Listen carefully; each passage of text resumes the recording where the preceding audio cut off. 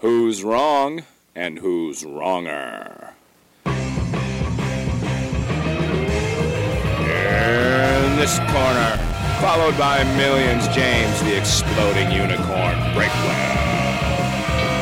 And in that corner, ignored by millions, Steve Dash Rinko Levers.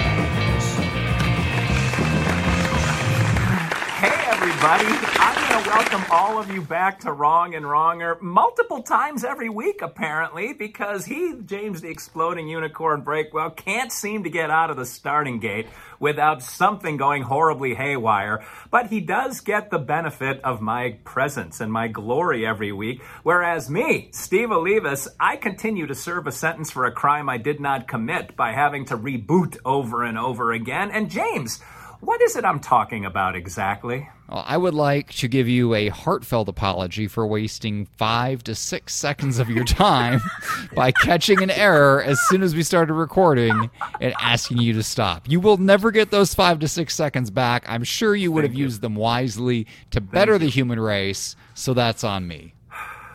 Well, I can't say you're wrong, actually, so I will accept your apology. But it just keeps putting one more bead into my resentment jar. But at some point, it will spill over and we will part ways. But I'm sure that'll be a good 8 to 10 years after I've died.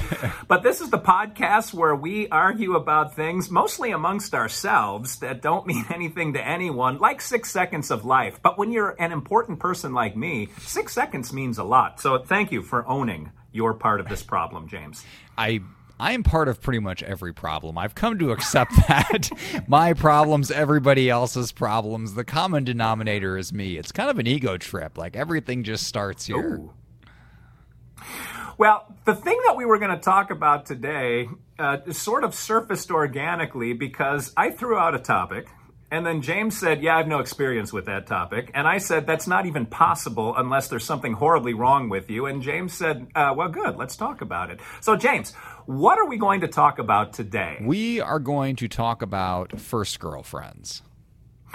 Now, this occurred to me because if you remember from either last week or the week before, I talked about a teenage couple that was walking in my subdivision. Yes. One walking next to a bicycle and the other one just sort of walking. And I thought, that's neat, young love. And then you said something that made it seem like you have no idea what that is or what I'm talking about. And I mulled on that, James, as all of your words weigh on me every week. So I thought, surely Breakwell has like a first love or first little girlfriend or something that he can relate to, because everybody should. But what was your first reaction when I threw out like first girlfriend?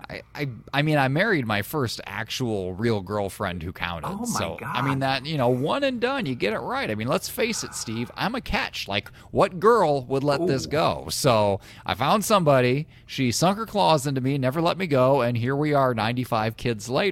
But I'm sure you have had many, many, many failed relationships as soon as people realize what you are really like. I don't even know what you pretend to be that you could attract people in the first place. So since you've got a much longer history than me, let's start with you and see where this dark path begins. Well, I've caught a lot of things that I've been regretful for catching, James. So you saying you're a catch doesn't really fill me with hope. But so let me give context to my answer by saying what your next answer was, which was, well, I had like a girlfriend when we were little before we could date. And I think, well, that's kind of where you get some practice, being in a relationship and going steady and those kinds of things. But do you okay, if this answer is my wife, I'm going to just hang up and that's the end of the podcast forever. But did you not kiss a girl till you met Lola? Correct. That is the line. Now, if you want to go like real little, I was engaged at one point, if you want to count that, sometime between kindergarten and second grade to the little girl who lived next door. I think we started a conversation to the effect of, do you know who you want to marry? No. Well, do you want to marry me? And then I immediately got cold feet because my whole plan was we'd get married and go move to the farm that we had left when my dad hurt his back, and we were going to live there and raise pigs, which was, my lifelong ambition. I never really grew up. And then the next day I was like, well, you can come to the pig farm, but we should probably live in different houses. And then it's like, well, you can come to the pig farm, but you should probably just live like, the next property over. And gradually I just moved her out until we were not engaged at all. So I began and ended that engagement. It was very brief, very, very dramatic. I'm sure she still pines over that missed opportunity to this day. She is living in a tent at the end of the driveway of that property that the two of you had talked about so many years ago. Well, I like, James, that you had enough empathy to let her down slow. So that does show a very humane side of you. So now hold on. You're not getting out of this question. You literally, knowing that Lola doesn't listen to this podcast anyway, you literally did not kiss a girl in high school.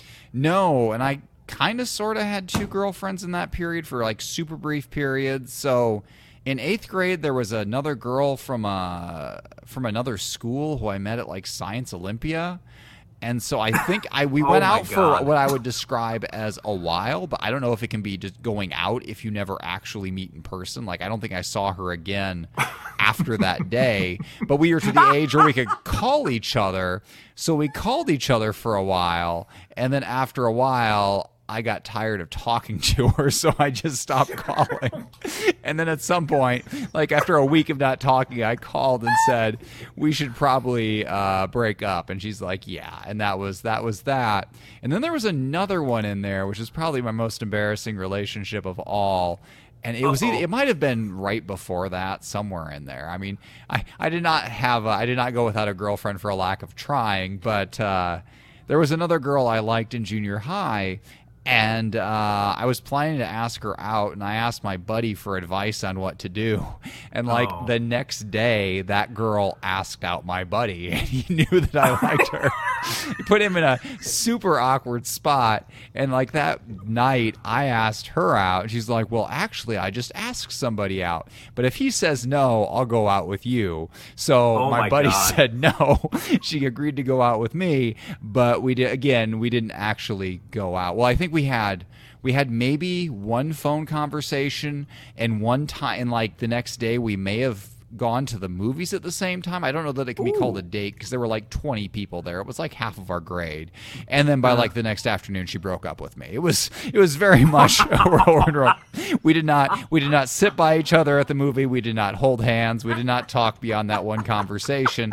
And now that I think about it, that one call on the phone, it might have been like a 3 or 4 way call where there were a bunch of other people on the call, and they called me, and then everybody hung up but her. Like I think they were putting her up to it. So I did not have a great history in there. So now, you being the Casanova that you are, spill the beans. What do you got? Wow, James, I am filled with sorrow for your life. Man, thank God Lola came around. You'd be living in a shack in Montana scrawling a rambling manifesto if it weren't for Lola. So good on her, I think. Not good for me. But anyway, wow, I feel almost I can't think of the right word. Like, I'm embarrassed to say that I did date girls in high school because I don't want to rub it in.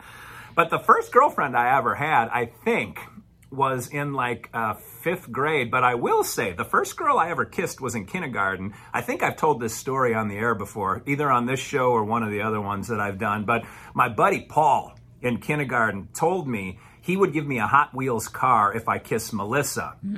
Can't remember her last name. Honestly, don't know if I ever knew it in the first place. We were 5. And I swear, so I would sort of dive bomb kiss her, like sort of sneak up behind her and then peck her on the cheek and go off. And I swear I kissed her 30 to 50 times. And Paul saw most of them. I never got the Hot Wheels car. And that taught me not to trust ever again. I mean, what was the deal that you would get one Hot Wheels car total or one Hot Wheels car per kiss? No. One Hot Wheels car. And so I kept thinking, well, maybe this one will be the one where I get the Hot Wheels car. Like, it didn't occur to me that he was just going to welch on the bet entirely and not pay up. So that didn't exist. That's interesting. Until then. So first of all, you engaged in an early form of prostitution. Second of all, if you pulled that kind of stunt today, there'd be a viral news article about you, about a 5-year-old getting arrested and sent to jail. Well, It's a little different when you're 53 kissing a kindergartner than when you're 5 and That is kissing a not kindergartner. what I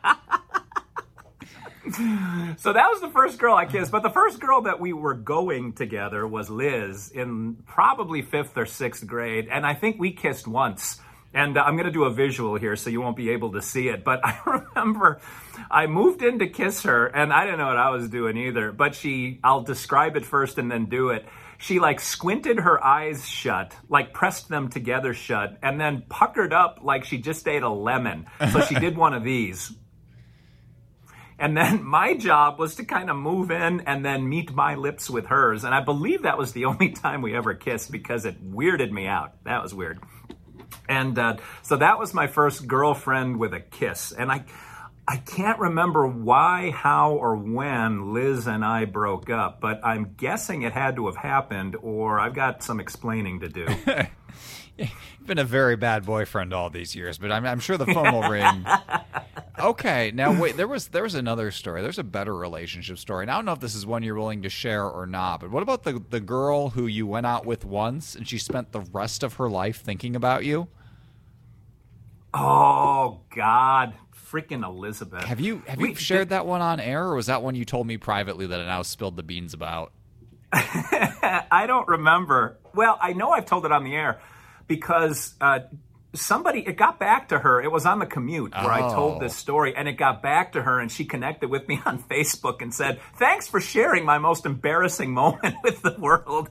And I thought, well, sorry. Does she get that's what we do for a living? But usually it's just about ourselves. She was cool. She was just busting my balls about it, but it was more of an excuse for her to reach out and say, "What are you doing? What are you up to?"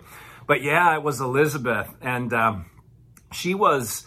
It's similar to your story about your best friend was sort of coaching you up, and then she asked your best friend out. So my best friend was Kenny, and Kenny had the hots for Elizabeth, and I thought she was cute. I had nothing against Elizabeth, but we there was a series of unfortunate events, and I don't know. I was just sort of being pulled along by the current. You understand, James? Because I'm not a devious person, but I ended up at her house. Trying to censor this as I say it out loud, but Kenny.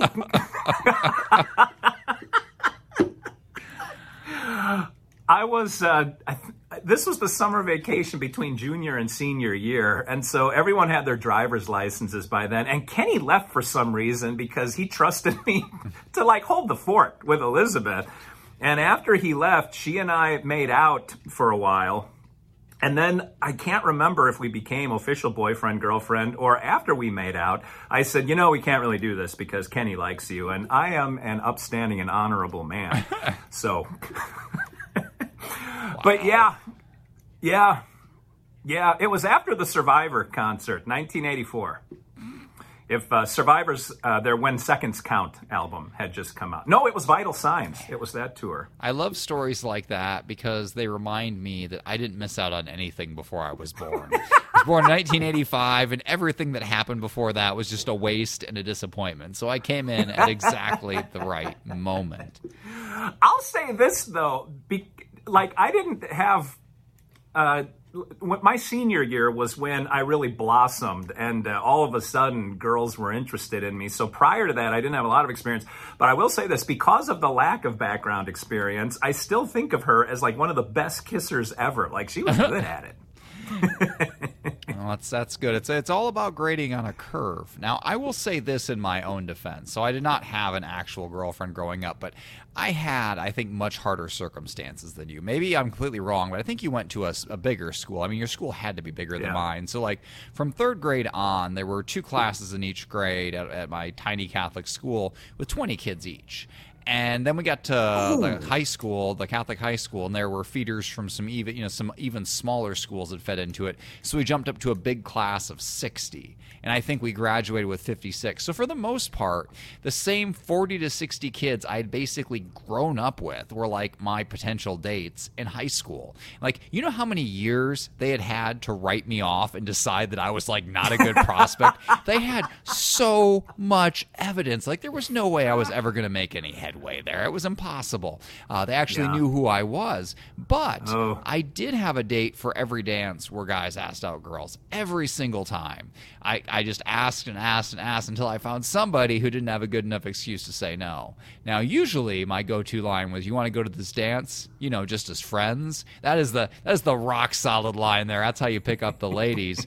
But never had a date for the Sadie Hawkins dance. The one where the girls ask the guys. That one, again, comes back to all the prior evidence built up. So I put myself out there. I wasn't afraid of rejection, but ultimately I was fishing in a very small pond, and the results were as expected.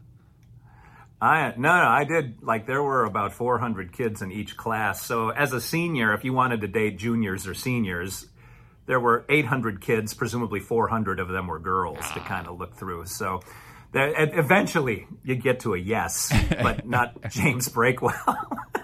And none of those friendship dances blossomed into anything other than, well, have a good night. Not a single one. You know, by the time you get down to the people who you're like, you want to go to just as friends, they usually are actually your friends. And again, I had a pretty good class. Like, we were all on good terms. And I say people, nobody was attracted to me, but like nobody hated me either. We were all good.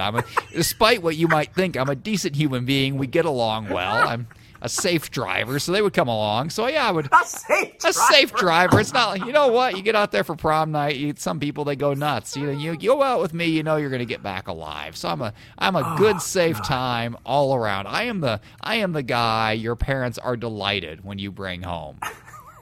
Because you know nothing's going to happen in the back seat after the dance. Oh, that would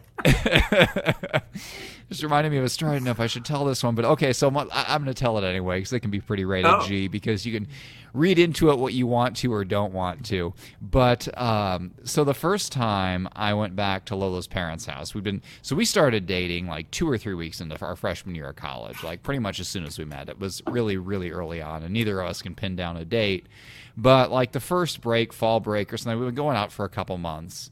And I went home to visit her parents because she had inadvertently like met my parents like the second week of them going out, like against my better judgment and wishes. I told her, I was like, I can't hang out this weekend. I'm going home to play capture the flag at the parish picnic. Like, this is my tradition. Like, I went there and I wrangled up like 40 little kids, and I just, organized a giant game of capture the flag in the woods. Nice. Which I love because I was bigger than them and faster than them. And, usually we only lost 1 or 2 kids out there in the woods. So it was a good time.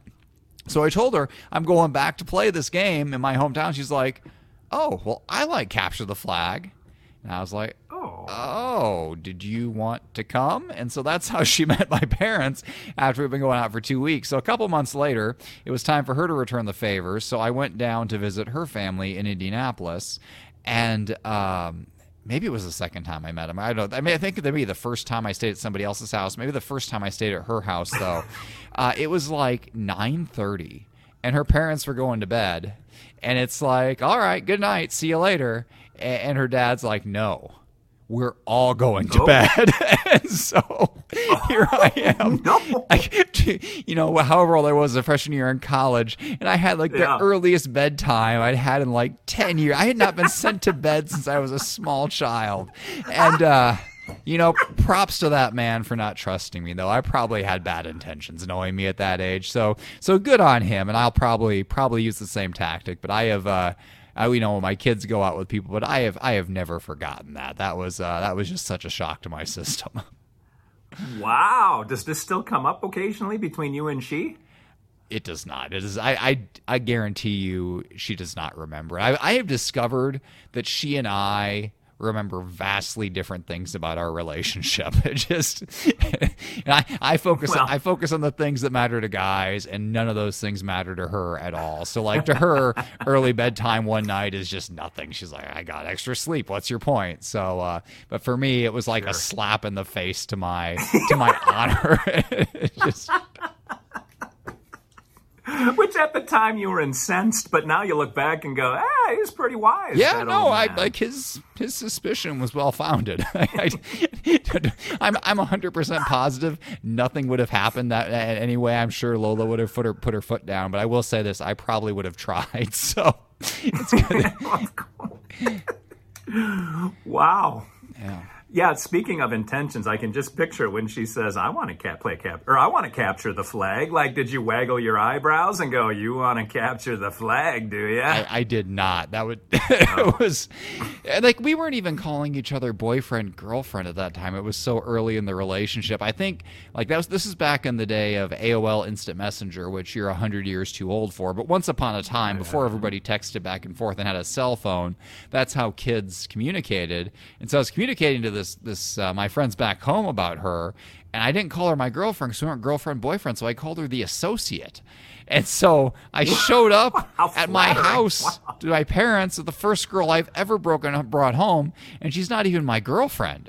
Just like, all right, just an associate of yours. Yes, my female associate. I put us all in a super awkward situation, and I also did not tell my parents I was bringing her home. I just showed up with her, and as the oldest child, I was the first person to ever bring somebody home. So it was a lot of firsts just all at once right out there. But you know what? It was a good game of capture the flag, so I guess it was all worthwhile. Wow, it was a good game of capture the flag. That was not what it meant at all. It's a church picnic, Steve. Get your mind out of the gutter. Hey, I went to Catholic school also. I know what happens behind the rectory. You and I had very different Catholic school experiences. Oh, I don't think we did, James, but it's fun to brag about stuff that never happened. Bruce Springsteen has a song called The Time That Never Was, and I think that is all of the tales of conquest that I tell people. It's the time that never was. That's fair. Well, you've had you had those early relationships, but you had later serious relationships too. Didn't you have like a long-term college girlfriend? Yeah. Yeah, that started in high school. Wow. Like, my senior year in high school, I was killing it. Like, I don't know what changed other than I grew my hair long, I was an athlete, and I sort of internalized that attitude. And I dated 2 prom queens in a row, back to back, and one of them I worked my way up to. Like, there were 3 girls I went out with in 3 weeks because I kept having an option to go out. God, this makes me seem like a dick. So I was going out with one girl, and then I found out, I'm not even going to say names now. I think people from my high school watch this podcast, but I was going out with one girl, and then another girl who I had liked the year before liked me. So immediately dumped girl 1 and started going with girl 2, but then, like, the prize liked me like a week later, so I dumped girl number 2 for the prize, who dumped me a week later because I was probably a little too into that relationship. But yes, so first real long-term girlfriend I had all through my senior year. Well, a fast senior year. If James, you had three relationships and then jumped into another one right after that. Well, and in the middle of that, we broke up, and I was really angry at her, and I started dating the head pom-pom girl, like, for a few weeks and rubbing it in this girl's face. Sheesh. Because, God, this doesn't make me seem like a decent human being, James. This is where we lose our 5 listeners, where they're gone, man. We burned up all the goodwill we had left. Thank God I've evolved. But that girl ended up being my girlfriend almost into college, and then I had another long-term girlfriend in college, and then along came Mrs. Steve. But yeah, now, you know what? This is, in hindsight, not a good topic for us to do this week. Let's pick something else. You led us into this disaster. We have now made everyone of both genders think so much less of us, both because we're pathetic and we're also bad people. Like, you can't even feel bad for us. You really can't, because all of our misfortune we brought on to ourselves. Well, I'll tell you, so I grew up, I know we're almost out of time here, but I was sort of like you. Like, we're wandering in the desert. So when girls started liking me, it was almost like a drug. Like, I went crazy for a little while until I sort of settled into who I am today. And I don't know how to take that. If you're calling that a success story or a warning to others. A warning to men with daughters. That's what I'm doing. Point taken. Well, let's get out of here before I incriminate myself any further and tell people, just skip right through this episode. Although by the time you get to that directive, you've already made it through the episode. But looking glass as it may, this has been another wildly unsuccessful episode of Wrong and Wronger. He is James. I'm going to fall asleep tonight knowing that I have been true and chaste and with the moral compass break well. And I am Steve, should be in Guantanamo Bay. Leave us saying thanks for watching. Thanks for listening. Please don't cancel us. And until next week, always remember that two wrongs can make a right.